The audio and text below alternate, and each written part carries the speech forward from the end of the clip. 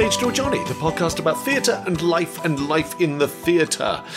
This week, the podcast comes from New Hampshire, USA, as opposed to where I normally live, which is Old Hampshire, England.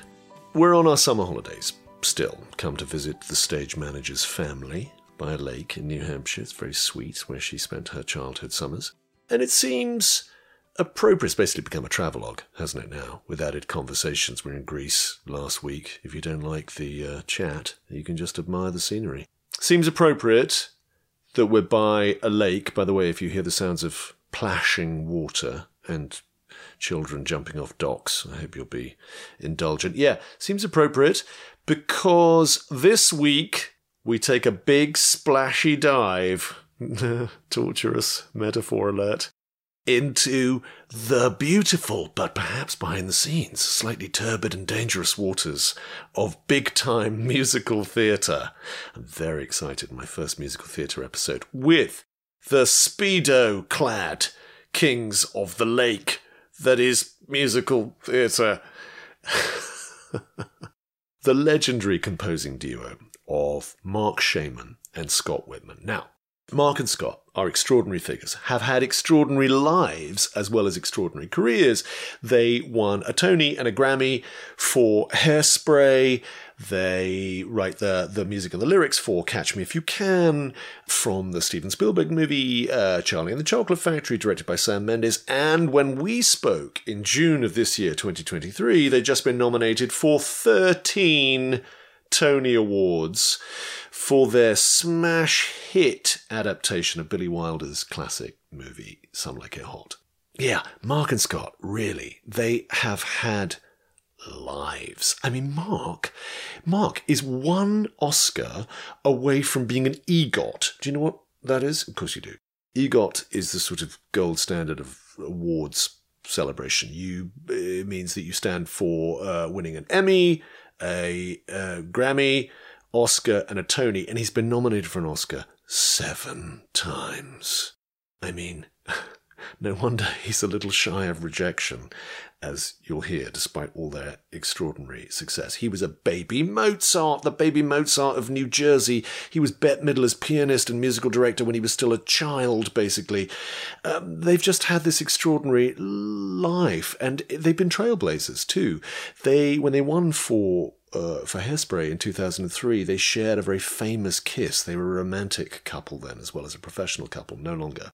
They shared a kiss on stage at the Tony Awards, which caused this huge furore, if you can believe it. And they continued their sort of trailblazing, because this year their Tonys that they won included one for J. Harrison Ghee for Best Lead Actor in a Musical for his fantastic performance as Jerry/Daphne, who is the first openly non-binary person to win that award. So, you know, as you'll hear, their lives and their careers have just been remarkable. We spoke in their studio where the magic happens, in Scott's apartment in Hell's Kitchen, Manhattan. And we begin by talking about our great mutual friend, the unbelievably missed late great Natasha Richardson. Anybody who knew Natasha and was sort of touched by the power of her personality, her amazing style and class and generosity and general life force, can never forget her. Gentlemen of the Stage Door Johnny Company, this is your Act 1 beginner's call. Mr. Shaiman and Mr. Wittman and Mr. Cake to the stage, please. This is your beginners. Listen, I'm so honoured that you're taking the time to do this. Are you a Tony voter? I'm not a Tony voter, but why I'm leaving. aren't I? Who is? Sure. Why aren't we? I don't know. You were a nominator. Yeah, I was a nominator 1 year, and I don't think they liked me because they never asked me back. He was a nominator the year Natasha Richardson was nominated for... Not nominated. Not nominated for Streetcar Named Desire. Oh. The hell he got on the phone. So I got to call. Marc, it's Natasha. It's Tosh. How could I have... I actually don't remember any of it outside of how awkward it was, because I said, I voted for you, but The thing is, you don't talk with your fellow nominators. You all meet in this room, and then you can just write down your votes on a piece of paper. And I said, "Oh, don't we talk about it? Oh. And like argue and like persuade. and persuade?" And they said, "No, we'd be here forever and ever. And do you really think anyone is going to change your mind right now about things?" Yes, and I was you like, are. "Well," I said, I thought maybe." They were like, no. We have just learned over the years. Write down who you want to nominate. Well, Tosh wasn't having that. Yeah. I tell you who could have changed your mind if she'd been introduced to those Tony voters for half I a called minute. her after. I said, would you like to come over and we'll have a drink and stuff? And she said, yes, that would be fun. So I called up Matthew and Kristen Johnson and I think Nathan Lane. They were all here, and she came over, and the first thing I said, "Can I make you a martini?" And she said, "Do you have any lychees?" It's so perfect of her. I had to go out and find lychees. Sourcing some emergency lychees. She was a strong-willed lady. She would have been 60. It was her birthday the other day. Can you imagine that party? Can you imagine that party? It'd still be going on. I mean, this is one of the very, very many things the world lost. The show on Broadway now, also called Kimberly Akimbo, reminds Scott of all of our favorite Natasha stories. Oh, because we had a mutual friend, Kristen Johnson, Yes, and she called up Kristen like in like the middle of the night. Cree! And Kristen thought something had happened to one of the boys or something, and she said, "What's you, Cree? Those stairs outside Nobu. I fell. Paparazzi everywhere. Legs akimbo." And it's true. She came out of those stairs in London and Nobu with sunglasses on with Liam, fell right in the street. Everything everywhere was all over the paper everywhere. She was Kimberly Akimbo. Yes, so every time I pass that marquee, I think of that story now. Oh. We all do miss her, though. She was great fun. God, we do. She was extraordinary. So look, how are you? We're good. Feeling? You must be. Aren't you feeling the greatest 13 Tony nominations for Some Like It Hot, the most, I think, of any show, right? This Tony year, season. Yeah. And are you feeling? Well, if you knew me better, you'd know that that just makes me think, 13 chances to lose. You're talking to Eeyore and Tigger. Oh, yeah, sure. Well, this is, of course, one of the many questions I wanted to ask you is how this creative partnership works so well. Partly, I'm already getting a sense of expectation You caught us in the levels. sweet spot, though, because we're in the month where it's just like a honeymoon, where you just have 13 nominations. Sure. It's like getting a great part, but not actually having to do it. Yeah. It's always the best time. A commission, I'm sure, is the same thing. Nominations without any fear of disappointment yet. But look, I came to see the show. Scott very sweetly came and did a little in-person appearance, as though my 14-year-old daughter, whose birthday gift it was a Tony voter. You were very sweet to turn up and say hi. I said to Scott, you're already looking dubiously at me, but it was one of the great That's me smiling. nights. Okay. That was one of the great nights in the theatre. It was, I said to Scott, it's such an extraordinarily difficult, heavyweight piece of intellectual property to get in the ring with. But it's like you took the glass of champagne that was the Billy Wilder movie and added a dash of absinthe, a couple of poppers, and a night out in Tijuana with the love child of Dashiell Hammett and Zsa Zsa Gabor. It was just the greatest. It was just so effortlessly classy in everything it did, and every way in which you reinvented that movie, the encoded drag idea of it, of identity in the movie, came roaring out to the foreground in this magnificent way. Well, you're kind to say. Oh God, it was fantastic. I mean, do you feel? But did you like it? I like the love child of Zsa Zsa Gabor. Dashiell Hammett. You're so far away from your mic. Am I too close? I don't think you're too close. I think we want to hear that beautiful bourbon over gravel baritone. By the way, I should also say, to begin with, I know nothing about musical theatre, forgive me. I sort of feel like a desperate interloper in here. In your studio, by the way, where we're recording, where all sorts of imperishable magic must have happened. Sam Mendes, our mutual friend, once directed Company, and I went to see it and said to him afterwards, that Stephen Sondheim is really talented, isn't he? He's good, that guy. So I know nothing. I'm so sorry, I know nothing about it, but I know enough about your world a little bit to know that it's pretty success-driven, right? It's a pretty finite thing. You hit or you miss. Yeah. Would you say that? Yes, because it's true? So expensive. Because it's so bloody expensive, right? Yeah. And because being a commercial theatre as opposed to the theatrical tradition that I grew up in, which is partly public funded, lots of the places, less so now, the commercial imperative is mad, particularly for something, as you said, that's so expensive. So the question is, does it really matter to you if you win or not? Yes, although I'd be hard-pressed to ask the man on the street what won last year. But right. The thing is that it does, yes, it does matter, because then it can be branded as that. Yeah. So it's such first of all, it takes even longer than a play. It takes years of your life. It's almost 7 years, was this one? 6. Feels like 7. But they've all been like that. Charlie and the Chocolate Factory with Sam, that was 6. I mean, those are long years. Right. So it's a lot. It's a huge investment in time. Yeah. Yeah. I mean, what it means for the show, yes, winning is good. I've won enough over my years in show business that I've lost many, and I know what it feels like, and so I know what that's like.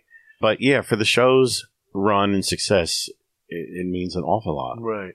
And because of the nature of this one particularly, I don't know, does it mean more to you than others, or not so much? You're speaking to me as if I was a man who had any feelings left. Like Albert Brooks, you left your feelings on the Beverly Hills. Yes. Of the Universal lot in 1972. No, it's sadly true. No, I mostly dread everything now. I dread rehearsal. I dread what the stage manager's report's going to say tonight. I dread the Tony Awards, but for the show, I really would. Do you feel like your skin has got thinner every year? Yes, I can't take it anymore. And is that simply because it's a lot of blunt force trauma? Putting a big musical together? He has a lot of PTSD, yeah. Yeah, no, I've been working since I was 16, which is 1976. Although I've been lucky enough to work on a lot of iconic movies where the reviews didn't really touch me.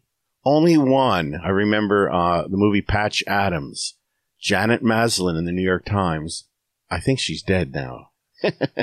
She wrote Marc Shaiman's noxious music. It's funny that you only remember the bad ones. Yeah. Well, because they rarely, in a movie, they don't much mention the music. That was the name of Henry Mancini's autobiography. Did they mention the music? That should be the title of your memoir. And then Hairspray was this glorious fairy tale. Yes. Where everything was beautiful and perfect, and the reviews were, just what you dream of. And it's still running. It's like in L.A. now at the Dolby. Somewhere, yeah. I mean, I want to get onto this. And by the way, just in case you were thinking I wasn't setting you up enough, there will be a long introduction with an encomium and a list of your extraordinary awards, which, by the way, this is another thing about doing this podcast, which I really didn't expect. We've sort of orbited each other's lives for a while, but the business of looking at people's lives and careers, taking a step back and doing it, is such a privilege, to be able to look at the work you guys have done, the things you've achieved. You probably never get to do it until you're, at somebody else's. Only at funerals do we step back and sort of have a chat about it. Or maybe not, Mark. Maybe you're getting are you both guys getting a lot of career sort of award? Well, I did. What was it? It wasn't for my 60th. Oh, it was for my 60th birthday.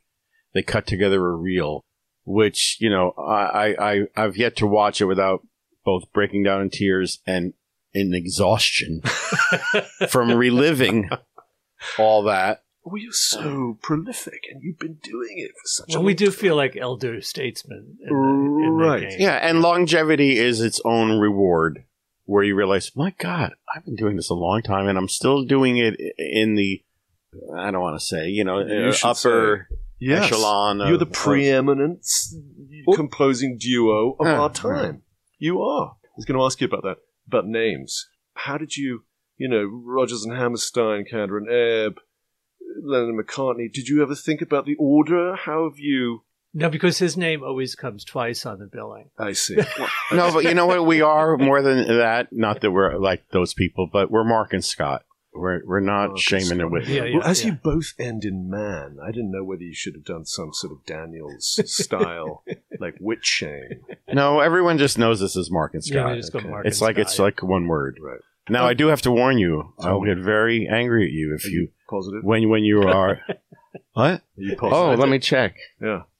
Mark is taking a COVID test. No, it looks like as we speak. It looks like I'm as negative as I'm coming across. Your natural negativity. I know what he's going to. We write the lyrics together, so Yes. everyone always confuses. Somehow, us. for some reason, people don't think that we do that. Like they think that I sit over there and write the lyrics and then throw them, or lob them across the room. Right. But we sit right here at this desk like this, and we this do is the the lyrics. desk. Here. and the lyric writing is the thing I most enjoy and take the most pride in. So when I'm constantly left off of it, it's like they literally take the words out of my mouth. Oh, wow. So, and I'm always shocked because it says it right there on the program or in the whatever or my Wikipedia page. Yeah. It'll be on my tombstone. Well, let's just do it right now. So the division of labor, can you paint a picture for me? How does it work typically? And I'm so curious about creative partnerships. You sit at this desk. In in the last few years, I sit in that chair Do you? across from the desk. Why have you moved to the chair? He doesn't write at the piano, so he'll You know, sit there. when we really like Hairspray, I was sitting in a chair like this at the piano with a yellow legal pad writing with a pencil. Wow. I still write with a pencil. But then once I moved to a laptop, Blackwing. I moved over there to have a place to place the laptop, and that's truly the difference.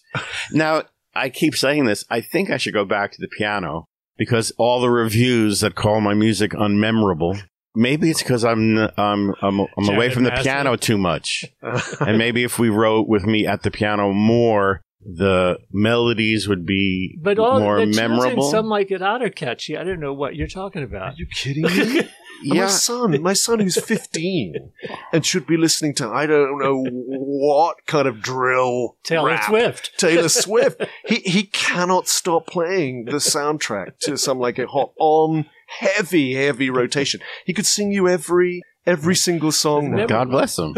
I'm serious. Mark. But if you Google Marc Shaiman plus unmemorable, the amount, it would be a tsunami of articles would come forth. Isn't that, by the way, an oxymoron? We're live from Eeyore's Swampy Bog. But isn't that an actual oxymoron? You know, this is the thing. The more people write unmemorable, the more hits you're getting for your actual celebrity and enormous reach. It's just bullshit. Isn't there always going to be people, particularly now in our Tower of Babel culture, who can write shit like that? Look, the proof is in the pudding. You're packing out Some Like It Hot on Broadway every night. It's got 13 Tony nominations. My 15-year-old is voting with his earbuds. Oh, I was hoping you were actually saying he was a voter. No. Sadly, there's no actual use to you here. Let's go back. No. Actually, let's not. Let's stay with the process. Okay. So you've gone away from the piano, Mark. So you're sitting here. Scott, you might be sitting perhaps where you're sitting right now. I'm sitting right. This is fantastic. You're sitting in the wingback easy chair. Yes. And you've got a laptop. You're writing longhand. Yes, and I write on big, giant butcher's paper. Right. And what happens when you diverge? Well, first I don't get him in here until he I have to comes research. close. I'm like a he comes detective. close to a title. He has to have, if not the title, something close, which is the beginning of our work. But until he has some of that, I can't even get him in this room. So I'm like a detective. So I will work. I'll talk to the book writer. If it's based on another property, it's everything has to come from character, right? Because you're not writing pop songs in the ether. So if it's a period like Some Like It Hot, I read, Al Capone biographies, Texas Guinan biographies, books on bootlegging, Jimmy Cagney movies. All they say, I watched all, I like that part. Whether it's called research or procrastination, I don't know. But I start to write down words, and then things start to, ruminate, and then then I come in, and then we sit and look. And then we sit together, and it's phrase association. where he says something, I'll say something. We keep writing down what each of us says or what something he says makes me think of and vice versa. And then there's just a whole bunch of words and phrases of what this song is about in essence. And then I'll take that over to the piano. How much do you need before you go to the piano? A title. Are you talking about drugs? Oh, I don't know. Usually, yeah. Well, I mean, I would say in the last few decades, I'll have some kind of rhythmic something already. The rhyme scheme and the rhythm I'll usually already have by the time I go to the piano. But on the other hand, that's not true. Sometimes it is just phrases. And I always think, what was that movie that Harry Connick Jr., that Jodie Foster directed about the little math kid? Little Man Tate. Where when he looked at like numbers and math, they just came off the page. They were coming at him. And that's what it's like when I go over there. The phrases, I just start look at them, and then suddenly the little one just starts singing. And so that suddenly there's a real melody. Then, with all the phrases we've gathered, I'll write the dummy version of the song. So, in the famous Paul McCartney one is, scrambled eggs. When he woke up with the melody of Yesterday, he just wrote it down as scrambled eggs. I just bring that up, not to compare ourselves to Paul McCartney, the dummy lyric. So, between those phrases and some nonsensical dummy words, and some other phrases that might come up when I'm singing the song, because when you're singing, suddenly your emotions... It's more like they're more open. Yeah. It's like you turn the faucet on and then I'll go back to that chair and now we have like an actual melody with the firm rhythm and where the emphasis of the syllables really has to be and where the rhyme schemes or maybe the little inner rhymes. And then we sit for the part 2 of the lyric writing and really carve in stone. And we always sit first terrified that we have no idea what we're going to write. Right. I always compare it to, because everyone thinks the Shining is a movie about, a little boy with ESP. Yeah. It's about writer's block, movie. That's that terrifying fear of sitting there with a white piece of paper and just typing over and over, all work and no play. So there's fear. Has that ever happened to you? Oh, it happens every single time. Every time you start. A day for the first day or two. And then suddenly you spring a leak, and then it's just so funny. I just happened to this morning, Sam, my assistant, my associate, my man, Friday, he finally found, he's been looking for it, the demo of me singing the title song, Some Like It Hot, that I sent to the singers, because our orchestrator wants to make use of it for something where they play what he gets, and then what it sounds like finished. And we wrote 6,000 verses to Some Like It Hot, but 4 days earlier, we were like, what are we gonna? But they were good. I mean, there's a little here and there. But also, we're writing for characters, so that's also a big part of it. So, we'll often, when we worked with Terrence McNally or David Gregg or Matthew Lopez on this, why don't you write a monologue, what you think the song should be about? And sometimes, for the character, where they would sing, because they have the most unsung job, but the hardest, because they have very limited real estate to get to the next song, and then we steal the moment from them because that's when there's no more things left to say. They sing. Right. So I remember during Charlie and the Chocolate Factory reading, Carl Sagan I read all those Carl Sagan books. Yes, because of the Cosmos and all stuff. of that. So those things start to creep in, but it's the book writer will often give you the shape of what he thinks. And sometimes we'll have such an idea for a song that we'll go ahead and write it, and then the book writer has to figure out how to that happened most put it in the plot and seamlessly, which isn't always easy to figure out. All right, how do we get that in there? How do we butter the door? Yeah, and sometimes that's a problem. You realize even a song can be really good, and then you're just having such problems setting it up. Right. Also, like Scott said, you have to set it up so precisely or economically. Yeah. So there's a song in the show now that I'm certain could be set up even better, but we just ran out of time. Some Like It Hot. Yeah. So it's okay what's in there now, but I just know it could be set up better. And we try to follow the Jerry Lewis school of thinking. Yeah, he's famous. He said, "This the secret of show business: Tell them what they're going to see. Show it to them. Tell them what they saw. That's good. Which goes against the other famous law, which is show, don't tell. Yeah, right. That sounds rubbish to me. you said, Mark, yes? that the phrases start singing at you. Yes. Is that really how it feels? The phrases themselves have music in them that you are sort of just picking? Yeah, well, I'm sort of, making it sound all magical and all. I mean, my hands are on the piano and I'm singing and I, but yeah, it's that inspiration or whatever makes me sing that melody or that rhythm or chords. It's also by chance just last night, I was channel hopping with my husband and the original Hairspray movie came on. And he said, I've never seen this. So we watched the whole thing. Oh my. So that was fascinating once after all these years to watch the whole thing and remember how and why we were inspired to write certain songs, including 2 moments almost in the same 5-minute sequence where Tracy Turnblad says, now all Baltimore knows I'm big, blonde, and beautiful. But Scott and I both knew that's a great song title. It ended up being a song for another character, Motormouth Mabel. And then just a few minutes later, she takes her mother out to get a fashion do-over, and then that scene ends with her saying, Mama, welcome to the 60s, which immediately just sung. Hey, Mama, welcome to the 60s. I mean, it just sang right off of the screen. Right. But that was a case where we wrote those songs on spec because they weren't sure if they wanted to hire us to do the whole score. Right, so you had to write sort of audition songs. We wrote 4 songs. We said, well, let us take a crack at it. And we wrote these 4 songs. There was no book writer yet either. So we wrote 4 songs, and they're all the sort of tentpoles of the show still. So they had to sometimes figure out a way, how does this work into the... We got to get this in, because it's so good. Right. Let's go back to the beginning. Do you remember, Scott, the first time you were in a theatre? Yes. Can you tell us?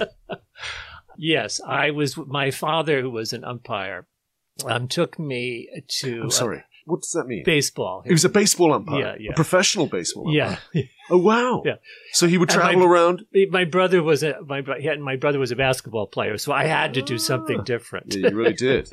So he took me to see a show called it was called Anatomy of Burlesque, and it starred a very old stripper named Sally Rand.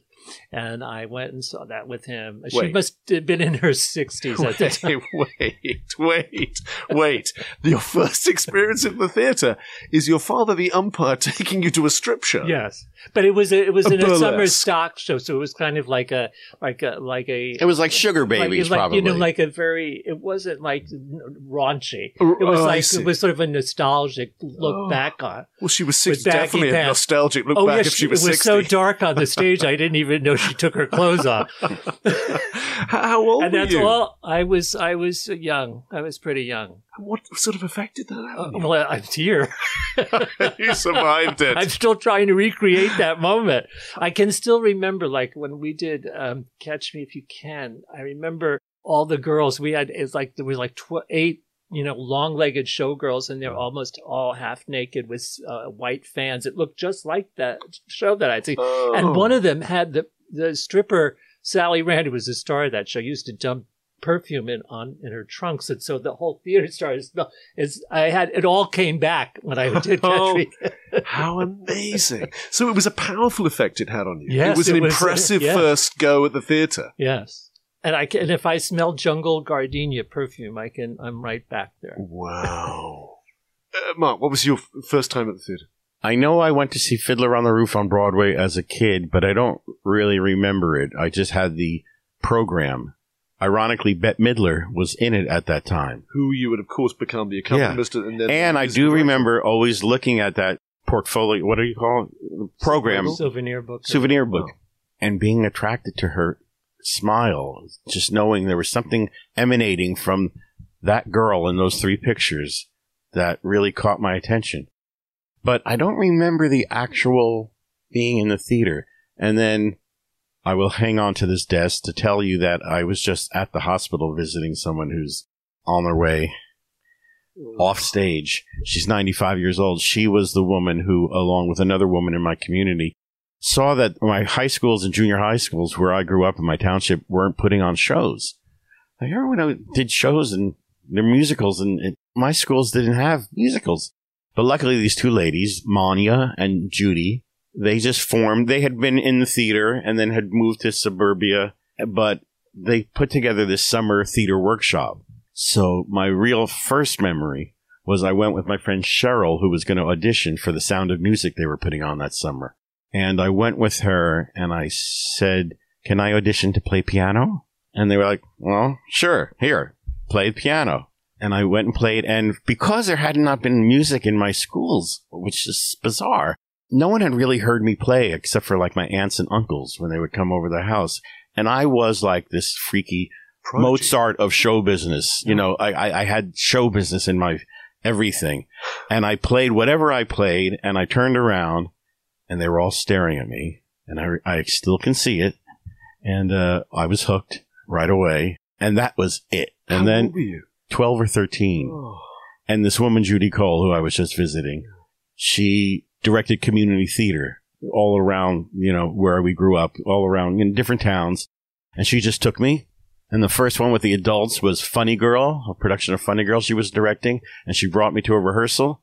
Oh, that's right. The piano player wasn't working out, the musical director. And so she brought me. And she said, "Everyone, here's our new musical director." And I was literally like this. I was just a pimple on two legs. And they all were like, "Judy, are you insane?" And she said, "Mark, go to the piano." And, you know, I played, and they were all like, "Okay, all right." And then I just was doing one community theater show after another, and all schoolwork went out the window, but theater and the actual, you know, piano conductor books you get when you do a show, where it's the real version of the music in the show, and not like what you buy in the sheet music at a music store. But you can listen to Cabaret cast album and look at this music and actually see the trombone line and the flute line and all that. And that was my schooling. And how did you have show business in your fingers, as you put it? How had that happened? You grew up in New Jersey? Yes. And what was the conduit? How did you find it, or it find you? God, or whatever you call God. There's no other explanation. Actually, there is. That's also a bittersweet story. In the final years of my father's life, he was carving these cute little cartoon figures. He would, like a little cowboy at a piano, or it's just these cute three-dimensional things. And for years, I was so stupid. I thought he was buying some sort of kit that had like lines on it, and that even like paint by numbers. And if you carved down that line and then the other line was in there. And then I realized finally, like, oh no, he's literally just taking a piece of wood and carving these things. So that breaks my heart that he didn't do that his whole life. And he just became a suburban father and raised 4 kids and put us all through school. And so he had this artistic ability that he would do in his spare that he hid time. in the garage. yeah. That he hid in the garage. How Well, extraordinary. he only did in the garage in the last, 10 years of his Right. life. So no show business in your families? No. Both of your families? No, mine were all sports. Right. And so this came out of entirely left field, though obviously there was some artistic Well, impulse. did you come from a theatrical family? No, Acting? my father was a traveling salesman. So he was a sort of An actor of sorts. Exhibitionist, exactly. So he was essentially just, on a smile and a shoe shine his whole life. So he was just one formal theatre away from always being a performer. So at 12 and 13, you've mastered this thing by listening to records, to listening to records and getting everything you could. we from grew the up local in the music store. heyday of television variety shows. Right. So show business was on TV all the time. Johnny Carson, The Tonight Show. Frank Sinatra. The height of show business was being performed. Also, the cheesiness of show business. That was in the 60s and 70s, especially when, the older people in show business were trying to remain youngish, and it was just sounding corny. And that was when Scott and I met. He was directing a comedy group, and I happened to meet literally them on the street practically. And they said, "We need a new piano player, a funny piano player. Can you play Together Wherever We Go cheesy?" And I was like, "Oh, you mean like at a bar mitzvah?" I knew the difference between how it is in Gypsy and how it is. I knew what they meant when they said cheesy. And they were like, "You're hired." That's our Hitler. Yeah. So, okay. You met at what was it, 76? 1976. Yes. 76. You both found your way from I was outside, already living in New York. from outside Manhattan, but you weren't brought up in the city, right? No, I lived in Scott? in Nyack, which was like, there's a sign there that said 45 minutes to Broadway. I didn't know it was going to be 45 years. 45 years. Not true, of course. No, it was true. Well, it was true. Oh, okay. All right. It turns out it was true. But it had a summer theater there. Right. There was a summer theater there, and Helen Hayes. I used to mow Helen Hayes' lawn. There's no euphemism, but I used to mow her lawn, and there was a summer theater there, and I would work there all the time. And you didn't do anything like what I did with community theater. No, it was I all worked in the summer stock theater, Right. and I did a show every week. And my father at that point says, I'm driving you, so I had to take a bike there. And one time I came home, and he said, "What are you doing?" I said, I have to wash Lana Turner's panties because she was in 40 carats or And something. summer stock would get these big Yes, and they stars do at it that for time. 1 week. Right. Yeah, so I was, and then he says, "I guess show business is a good thing." One can only imagine what Lana Turner's Did he say, "Oh, let me do that. Her I'll take unmentionables, I those." would say. are unmentionables. But clearly, I mean, this came from sort of nowhere for both of you. Do you ever wonder about what this sort of coup de foudre with this art form was about? You had none of it, it seemed, no example to live up to in your families. You're both these extraordinary savants, gifted but unable to. You found finding an outlet for it where you were living. Well, it was finding a tribe. I found Yeah. a tribe, and so the people that I was close to in school and things, we were in the same bag. Like I Right. would go into the city I would save my lunch money and go. I went to the Academy of Dramatic Arts on Saturday, and I would go to matinees. And this is when you had to jump over bodies to get to Times Square. Sure, 70s. Yeah, sure. So you inevitably find yourself in New York because that's where the life that you want to lead is. Someone comes into a bar that you were playing piano at, Mark, and says, "Can you play?" I mean, it's poor Scott. He's heard me tell this story so many That's times. right. Sorry, But, forgive me. No. I went to see an off-Broadway musical that was at a theater called the Actors Playhouse down in the Village, ironically called Boy Meets Boy. It was that height of nostalgia, and it was kind of like The Boyfriend, only it was with gay. So it was 1970. It was the real beginning of gay liberation and stuff. Yeah. So we went to see this musical. I still was living in New Jersey, but I had left high school. I got a diploma with a test you can take, and the day I turned 16, I stopped going to school. I had a diploma.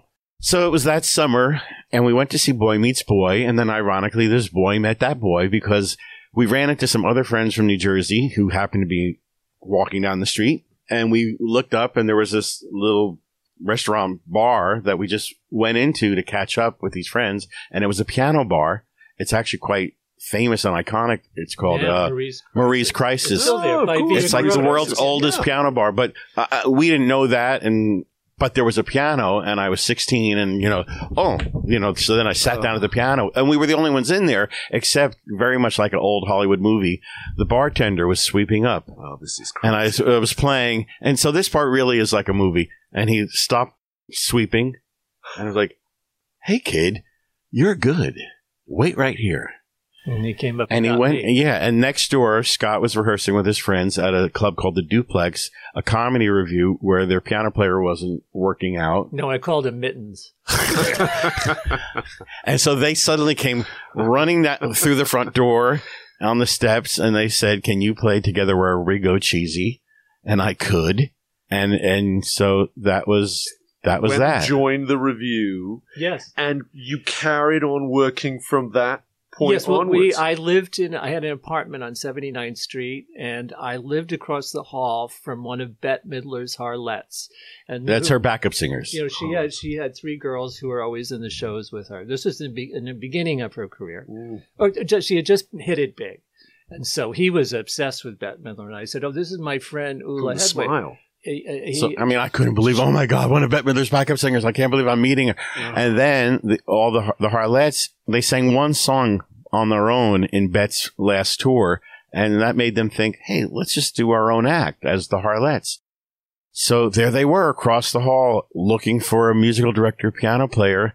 And there I was. And I have a million stories like this of being in the right place at the right time. which is why it's so hard when people ask me for advice. I'm like, meet Scott. Yeah. And then Scott is living across the hall by chance for one of Bettman. And you know what you'll appreciate, though, is that he was the preeminent when people auditioned for musicals. He was always the piano player. Right. But often when he would play the piano, they didn't want to talk to the actor. I know, it's horrible. More than once, we would finish the song. Blah, blah, blah, blah. Mark, that was unbelievable. It was horrible.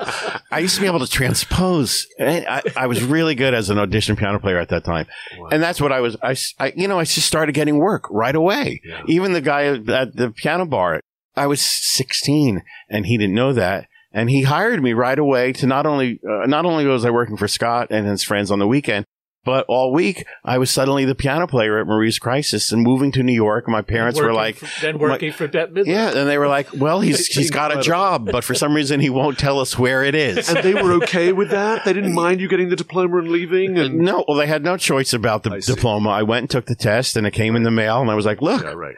And then I took a summer course at Carnegie Mellon University, college in Pittsburgh, and I went with my friend Cheryl, the same friend I went to that audition with that one time. And because I guess I kind of also thought I was going to be in the theater in all capacities. I don't know. Because this was just like an acting summer thing. But there was mime. And there was this one teacher, Rina Yerushalami, Israeli, really intense, kind of mean and really intense. And all the kids didn't like her. And I thought she was fabulous because I loved her outrageousness. And she called me like a few months after that and was like, Mark, I'm doing an evening of Beckett at La Mama. And I want there to be sound effects, but I want them to be musical. So that was the first time I was like, I'm going to New York working on a show. And I probably got paid $10, $5. But that was the first time they went, well, he's working. And then this other thing happened. And suddenly I was a wad of cash at the end of every week. Right. Tell me about New York at that time, because I know you were doing extraordinary things, Mark. Right. Scott, you were working sort of Max's Kansas City, doing all these reviews. I was doing, I had figured out a way to make money because I was a bartender and a waiter and all that. And so I started doing shows in clubs. I had conned my way into this by I would go in and Steve Rubel or whoever would say, here's $10,000. We want a show at 1:00 in the morning. And because DJs weren't the stars, and this was a way to get people into the club. So I would do these. They used to call me Mr. DeMille because they were extravaganzas. They would have sometimes 200, 300 people. In really? They'd all, and I'd keep all the money. I'd pay everyone in drink tickets. So I would do these huge, giant shows. We would both do them too. Wow. But we all had a little club together in the East Village. Club 57? Yeah. Tell me about Club 57. It was kind of fantastic because at the time we both felt it was very much the British invasion on Broadway, and we were a little too rock and roll for theater and too theatery for rock and roll. So we found kind of like-minded people, and they had this basement of this Polish Catholic church on St. Mark's Place. And there were other, Jean-Michel Basquiat and Keith Haring, they were all there too. So I remember saying, tell Keith to get these fucking paintings out of here, like that. I have a show. We have a show tonight. If only we had taken one home. But so we started to do, I did the Trojan Women there, which was... Did you? Yeah, but in a crazy way. And for some reason, the next week it was on, I look in the audience and there's Joe Papp and Mike Nichols and Tommy Tune and all. So they became very popular. Yeah. So we've said we better write a musical. And Mark was in the Trojan Women. He played Astyanax, the son of Andromache. Oh, fantastic! I had to suckle at my friend Laura's succulent. It was quite Joe something. Paps. The best part about it was we would do these shows just to do them. No thought about, this is going to be our key to success. It was the 70s dream. We were just having fun, and we really had fun. I can still remember we did the Sound of Music once. Of course, we didn't get the rights to do Sound of Music. We just did it. But it was with these, like-minded freaks cavorting, we would call ourselves. And me and my friend Marge got on the phone after we both got home. And we talked about it and laughed even longer than the show took place. The show was probably 90 minutes, but me and Marge laughed for maybe 4 hours as we recounted every moment that had happened. And we would just do these shows just for that, just for the joy of being young. And do you miss it was fearless. Oh, yeah. Yeah, of course. Well, I mean, I'm so curious about you two because we're the performers in you. I mean, Mark, I've seen you perform, and you're an extraordinary performer. And Scott, your directing, is it very difficult keeping out of those areas when you're dealing with other performers? Are you? You mean other directors or other directors? Well, we can be tend to be bossy boots about things, Excellent. but I like it. Like Sam, like working with Sam. Sam was good to he's good to banter with. So it was, unless someone's doing some terrible thing, but we kind of, And Jack O'Brien, who directed Hairspray, his nickname for Scott was Paw. Not as in paw, as in, hey, Mom, Paw, but as in Scott's paw would come suddenly tap on his shoulder with, like, Would you think it would be better if... But I suppose I'm really wondering about the Club 57 aspect, the Trojan women of it, the suckling at your friend's breastplate. Where does that live in you guys now? Zadie Smith told me that, she's really hoping at some point to put on a lot of weight and just wear muumuus and do a residency at the Carlisle telling stories and singing the occasional standard. Is there a part of you that would love to go back to that iteration of your No, lives? You know what the thing, too, about it, though, then was New York was like a small country at war. It was like, because people were dying around us in great amounts. Right. And the first people to go were the artists and our friends. Right. And so that's the other memory I have of those shows. When, and funny how life is. Like about two years ago, MoMA decided they were going to do a whole retrospect only about Club 57, and which is kind of amazing in itself that this place that was really tiny. And we were mighty, but was small but mighty. Now was on 3 floors of the Met of the MoMA. And there were obviously a lot of other people who also did performances at this Club 57. It wasn't just Scott and I. We were the theater nerds. We were the theater nerds. But they had archived your performances. People had shot of that stuff. We had a crazy guy named Nelson who would follow everyone all the time with a camera. And so when he drank, the camera would go up to the ceiling and come back down again. It was very Robert Altman. Wow. But he would follow everyone everywhere, and he would record all the shows. And I had them. And so that MoMA went and cleaned them, and now they're all... You can watch them at any time you want. Oh, my goodness, how extraordinary. So you were there, and there was a show we had like a talk back where one of our friends, Laura, who we wrote a musical with her, she performed one of the numbers in that where she played identical twins, right.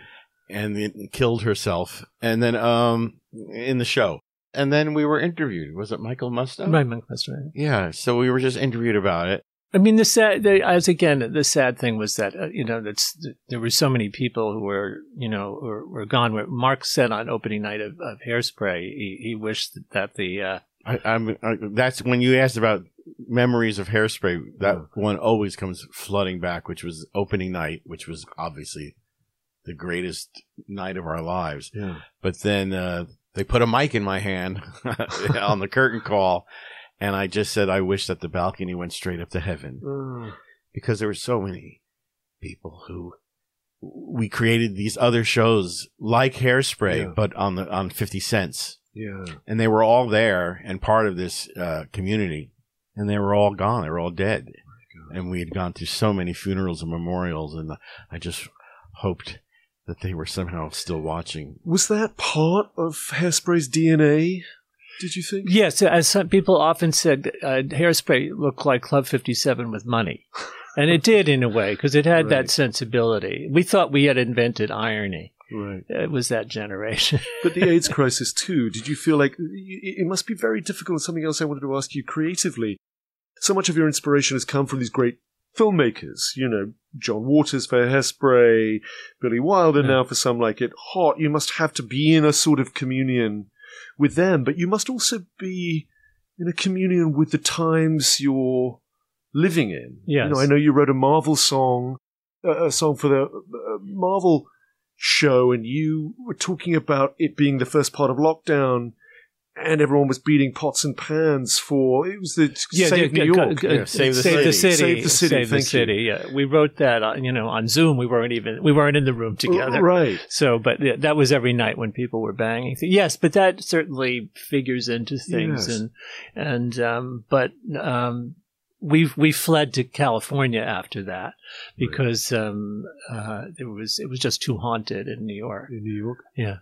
But I'm interested in that idea that where it must be incredibly difficult for you to talk about or really define where you're picking up the inspiration for this process that you describe where you throw lyrics around between you, but it must be so much of what is ambiently, apart from all your research, Scott, what is ambiently affecting you at any one time, and all your extraordinary history coming up in New York must still be very much part of the DNA of your music.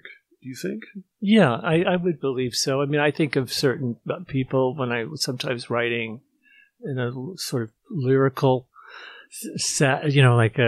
there's songs from Smash that I think of certain people when we're writing them that are not here. Yeah. And I'm just the idiot savant who's just comes to walk in. I walk in and to say, what are we going to do today, and what does it have to be? And you have the phrases sing at you. That sounds magical enough. We should talk about Marilyn. You must be the sick of her. America's leading Marilynologists, Monrovians. And believe it or not, we still have to. Oh my God! Now we're doing Smash on Broadway. Well, we should talk about it. Yeah. So just to explain the backstory for anyone who doesn't know, you wrote this TV show called Smash, in which it was about people putting on a musical, and you wrote the fictional musical within a show called Bombshell about.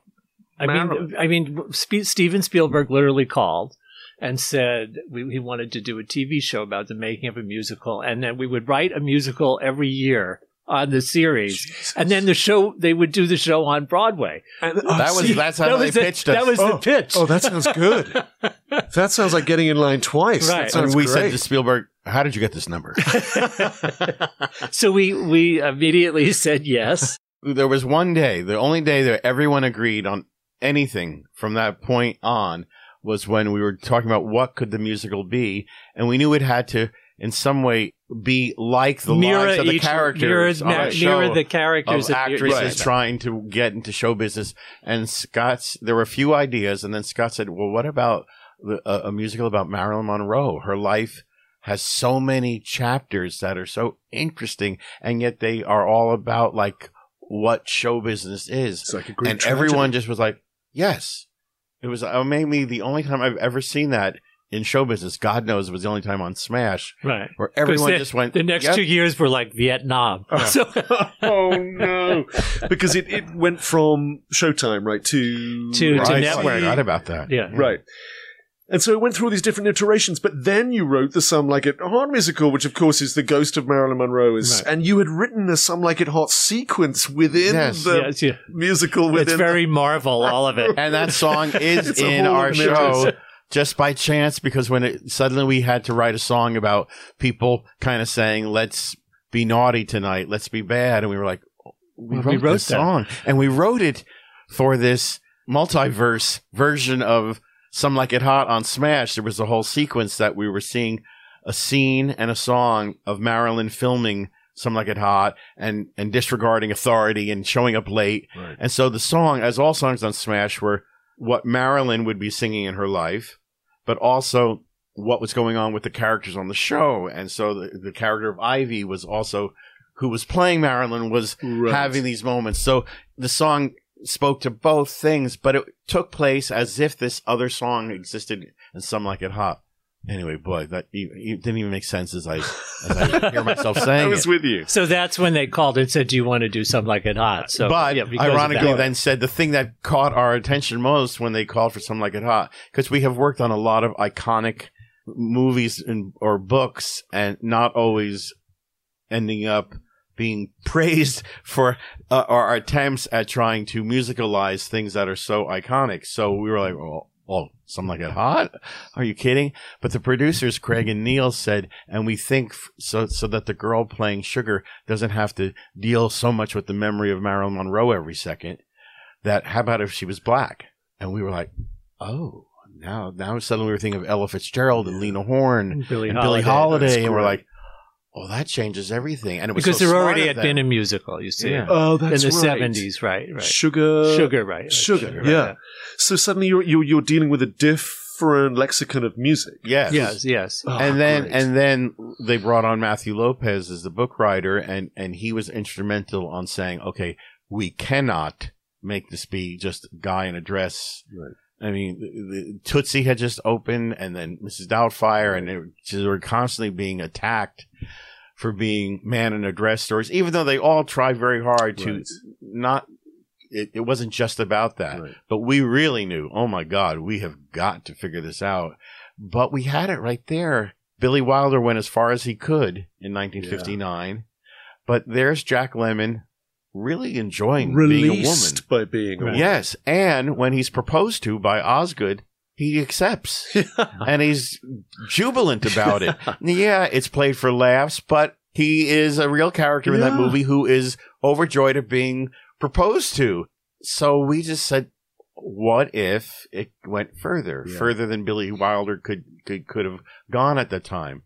And that was our big challenge, and also the most rewarding part of it is the fact that the show deals with the issue of finding, gender and discovering something about yourself that you hadn't been able to uncork. Mm. And then this situation that these two guys find themselves in, for one of them, it becomes this life-changing moment. A release, right. Where this thing that he always felt out of touch and not quite right. And now suddenly she. I mean, so that was really thrilling. And also because our whole lives, ever since we moved to New York, we've been friends and surrounding ourselves and partners with many, many people who were...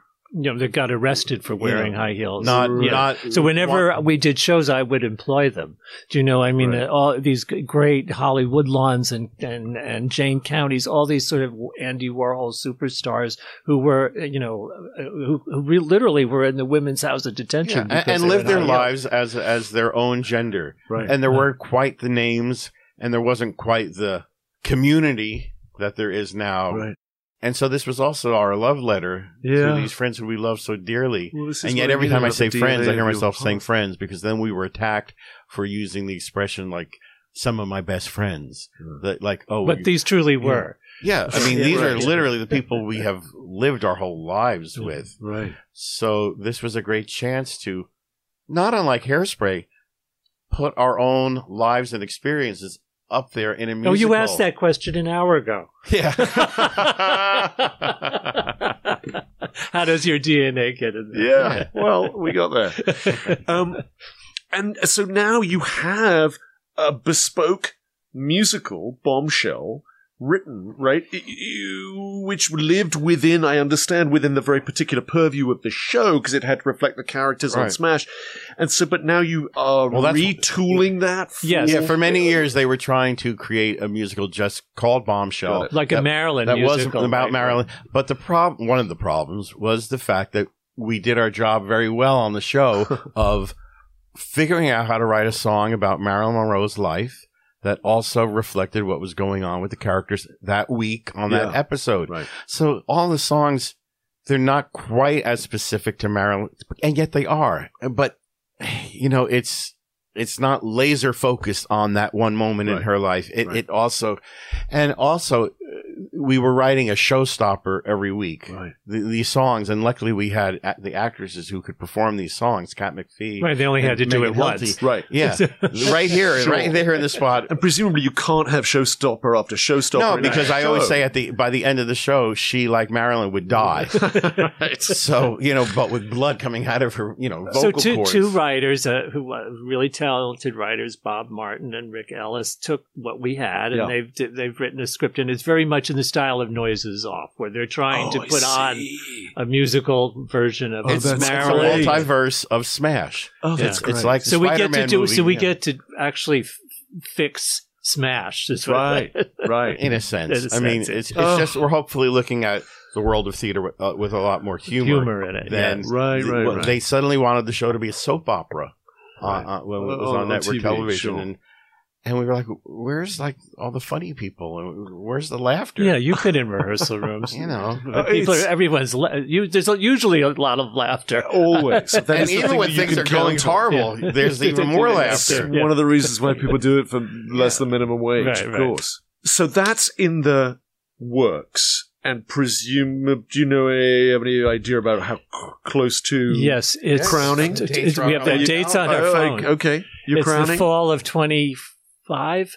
I can never remember. Fall It's not of next season. It's the 25. season after next. It's the Amazing. the fall or the spring. Amazing. It's spring of 25. So there's clearly, despite how we started off this chat with Lord Eeyore, the theatre still, you could presumably retire to the Maldives long since, but there's something you still need from it. Is that fair to say? There's a theatre-shaped hole inside, certainly is inside of me. Still inside you? No, not for me. No. When I perked up when you said retire. It might not be the Maldives, but My dream would be to write one more show that only has about 6 people in it in one set. Because that's the show that'll get done for the rest Tell of me, your life. is it just the sort of scrabble of the process that gets hard? I mean, I remember seeing you guys in tech, your 3.5-year tech for Charlie and the God. Chocolate Factory at Drury Lane, directed Yes. by Mendes. Yeah.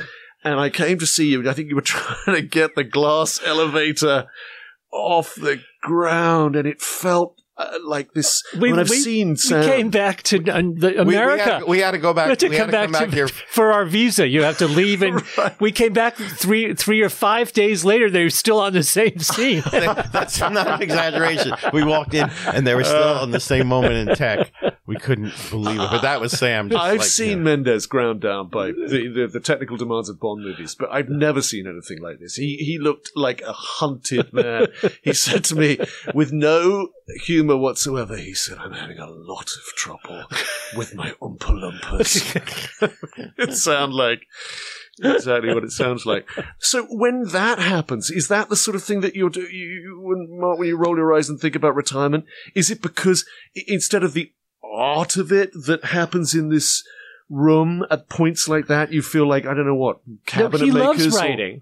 I love writing, but there's a terrible expression I hate to apply to ourselves of failing upwards. I mean, we keep working and keep getting asked to do things, but speaking of Charlie in England, I remember morning after opening, and we didn't hear from anybody from the producers. And Scott and Sam had weaned me off of going online on message boards or reading anything online.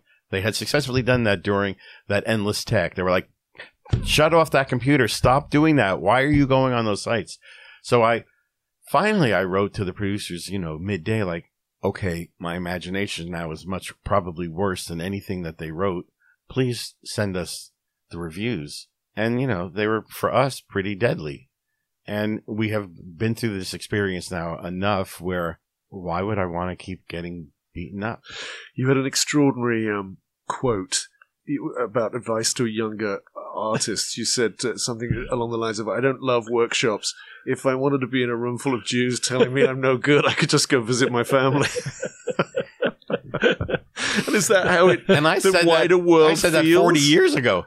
Oh, yeah. I feel, yes. We have gotten beat up a lot, and yet we still seem to be respected and loved. And that was nice the day, like, the nominations came out for the show, to remind that there is a community of people who like and respect what we and our collaborators Yeah, I mean, did. Here's an example. Like, there's a Mary Poppins Return had a song in it that was nominated for an Oscar, and I cannot tell you how many people come up to me and say that song got me through. My mother just passed, and that song got me through that. There are those moments. Yeah, so lovely, lovely moments where people, reach out to say something about that. But overall, I just, You're about to go and get honored tonight you're about to get some award at Joe's Pub tonight. It's only for music, though. Yeah. Unmemorable music. Okay. Yes. But here's not for those genius lyrics. Once again, how I'm thinking. Yeah, tonight, for some reason, the Dramatists Guild is giving me an award they give just to a composer, which is nice. But then the Drama Desk Awards were announced a few weeks ago, and they separate music and lyrics, and my music wasn't nominated. Our lyrics were. So it's like, anyway, who really gives a fuck about any of that? But I don't want to keep putting myself in that position of having to feel this way. I completely understand, by the way. I'm here in New York doing a play. This has no, it's such a different world to yours, and particularly in terms of its scope and reach. It's a little off-Broadway revival of a 17th century Spanish play.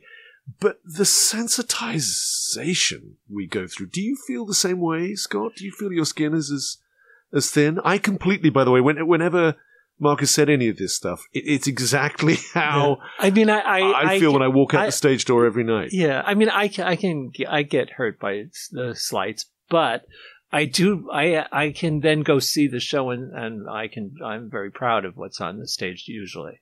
So I don't hide.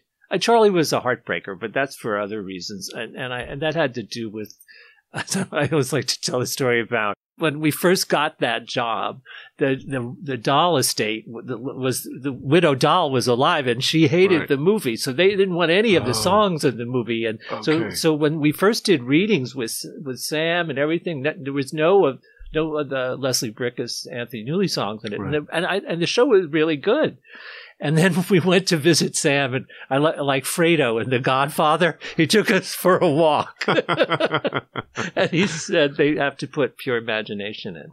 So once that happened, the score imploded in a way because it could never measure up to those things. I do want to go back. I want to take you back to these 13 Tony nominations. Okay. And if you could have seen, I don't know how big a figure she is in your critical landscape, but if you could have seen Phoebe Cake's expression walking out of that show, you should have seen the service I got in Guitar Center buying this microphone and mic stand this morning when I said I was coming here to interview you.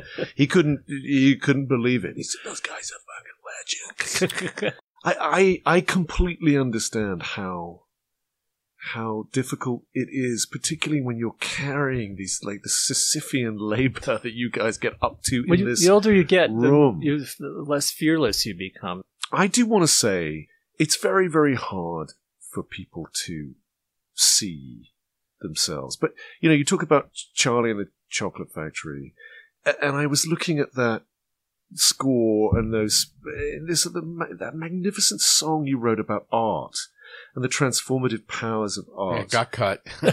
Did it? For Broadway, yeah. Are you kidding? Yeah. Simply Second Nature? Yeah, got cut for Broadway. Yeah. we almost all our shows, we have one song that we love the most. That's our most cherished song, and it gets cut. Right, I remember Sam was so moved when we played it for him the first time. Well, it sounds like Sam's ideal song. This is his whole life. Yeah, he was honored at some event here, and I sang it right to him. On the West End, unfortunately, the place where it belonged was where in the movie he sings Pure Imagination. Right. So the audience was like, oh, I don't get to hear Pure.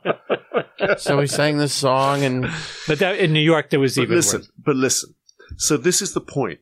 In fact, it's even more the point because it got cut in America, and because there was this other famous song that somehow kind of shouldered it out of it. But the point is, it exists.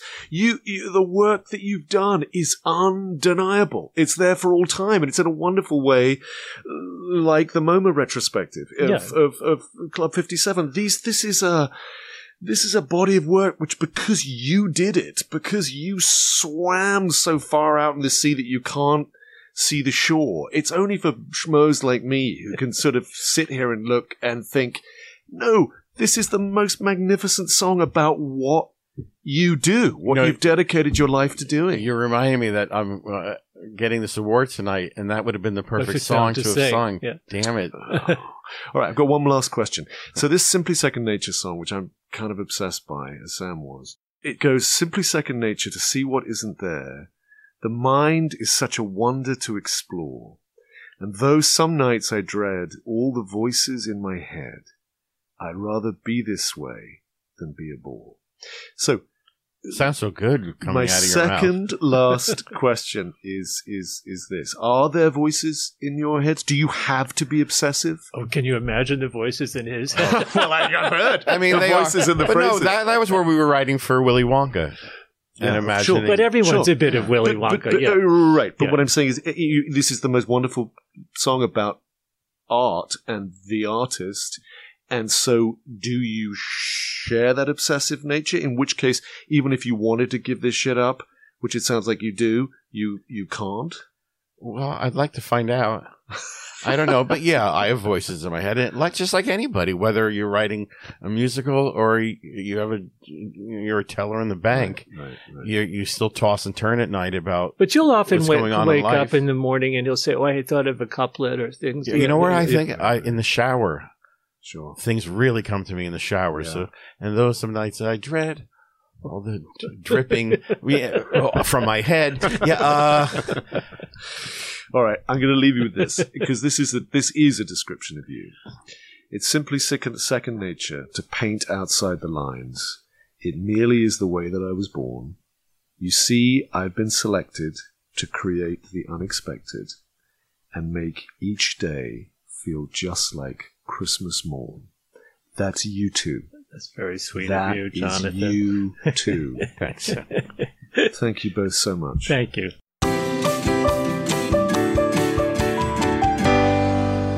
Okay, there go a couple of master craftsmen. Really, those guys I admire so much for their skill and their work ethic and their sheer talent and their will. I mean, they are the sort of quintessence of what it takes to succeed at the highest level in theatre. They really are. I can't tell you how much I enjoyed talking to Marc and Scott. Scott I knew a little better than Marc. And sort of, I suppose it might have seemed at times like their incredible success was in a kind of dialogue with Marc's persistent misanthropy. Do you know, I actually found it very honest and very refreshing how Marc talked about difficulty and the sort of exposure that comes with being nominated for awards, which should seem perhaps, superficially like their only wonderful affirmations. But actually, I think if you've lived a life that he's lived, it makes complete sense. You know, one of the slightly secret hopes I have for this podcast is that people contemplating a life in the theatre might find these conversations useful. And Marc's deep sensitivity to being hurt is a very real part of what it is to live your life having your work publicly discussed and publicly criticized, especially when you work in the American musical, which is about as good and as sort of exacting as the genre gets. I mean, it's an absolute art form at its peak in that city. And so I guess it may seem that describing his 13 Tony nominations as 13 chances to lose comes across as a little pessimistic, but actually it makes me understand him much more as an artist, and maybe all artists who have to sometimes wear an armor of self-protection from that sort of, their heightened sensitivity. I mean, he can't be that baby Mozart sitting down at the piano at 12 years old and amazing those ladies in the community theatre, one of whom, his great mentor, who he'd just been to visit that day in the hospital. So I think he was very raw with everything he'd come from and everything he'd, struggled to be. I guess you can't be that childlike creative figure with that incredibly precocious talent, the guy with the magic in his fingers who sees music literally fly towards him, as he said, from phrases and ideas, without being incredibly sensitive and without being incredibly easily hurt. So to me, it was admirably honest about the price that some people pay for being a creative artist in such a cutthroat public arena. Oh, and the history they've lived. Wasn't that extraordinary? Marie's Crisis, which is still there. Club 57, the appalling ravages of the AIDS pandemic that they lived through and losing so many people they loved. All the work they've done, all the hours they spent creating, changing, refining. I just found them completely inspirational. And if you can see Some Like It Hot, you really should. I stand by my description. I think it should be on the poster. Taking the original movie's glass of champagne, adding a dash of absinthe, a couple of poppers, the love child of Dashiell Hammett and Zsa Zsa Gabor, and taking them all for a night in Tijuana. It was just magical. All right, Stage Door Johnny is an off-script production. Thank you to Louise Berry, my exec producer. Thank you to Acast. Thank you to my brilliant producer, Ben Backhouse. Thank you to the great musicians, Iggy Cake and Phoebe Cake. And thank you to the stage manager, and thank you to you for listening and championing this and hopefully retaining and a love for theatre. It's so, so, so important. Next week, I talk to a guy who certainly has a love for theatre and retains it. The brilliant American actor John Slattery. You know John from Mad Men and a ton of other movies and TV shows. Besides, he's got quite a story to tell about his life on the American stage. Please join me next week. Stage door Johnny. Stage door Johnny. Not a line rhymes with Johnny, but here is stage door Johnny. Stage door Johnny. He sits in the balcony, sees plays sad and funny. That's stage door Johnny. Stage